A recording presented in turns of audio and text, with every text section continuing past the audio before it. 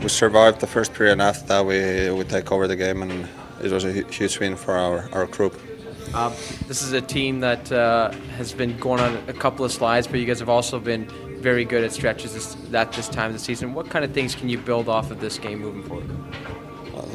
Like we played the last two periods, we have to keep playing like that. Like every game, doesn't matter what happened during the game, and we still have to rely on that style of hockey. The top guys have been producing at an elite rate. Just maybe talk about the confidence when McDavid and Draisaitl are playing like the way they are. They're unbelievable players. They're creating chances like shift after shift. So it's fun to watch how they're playing, and we need them every game.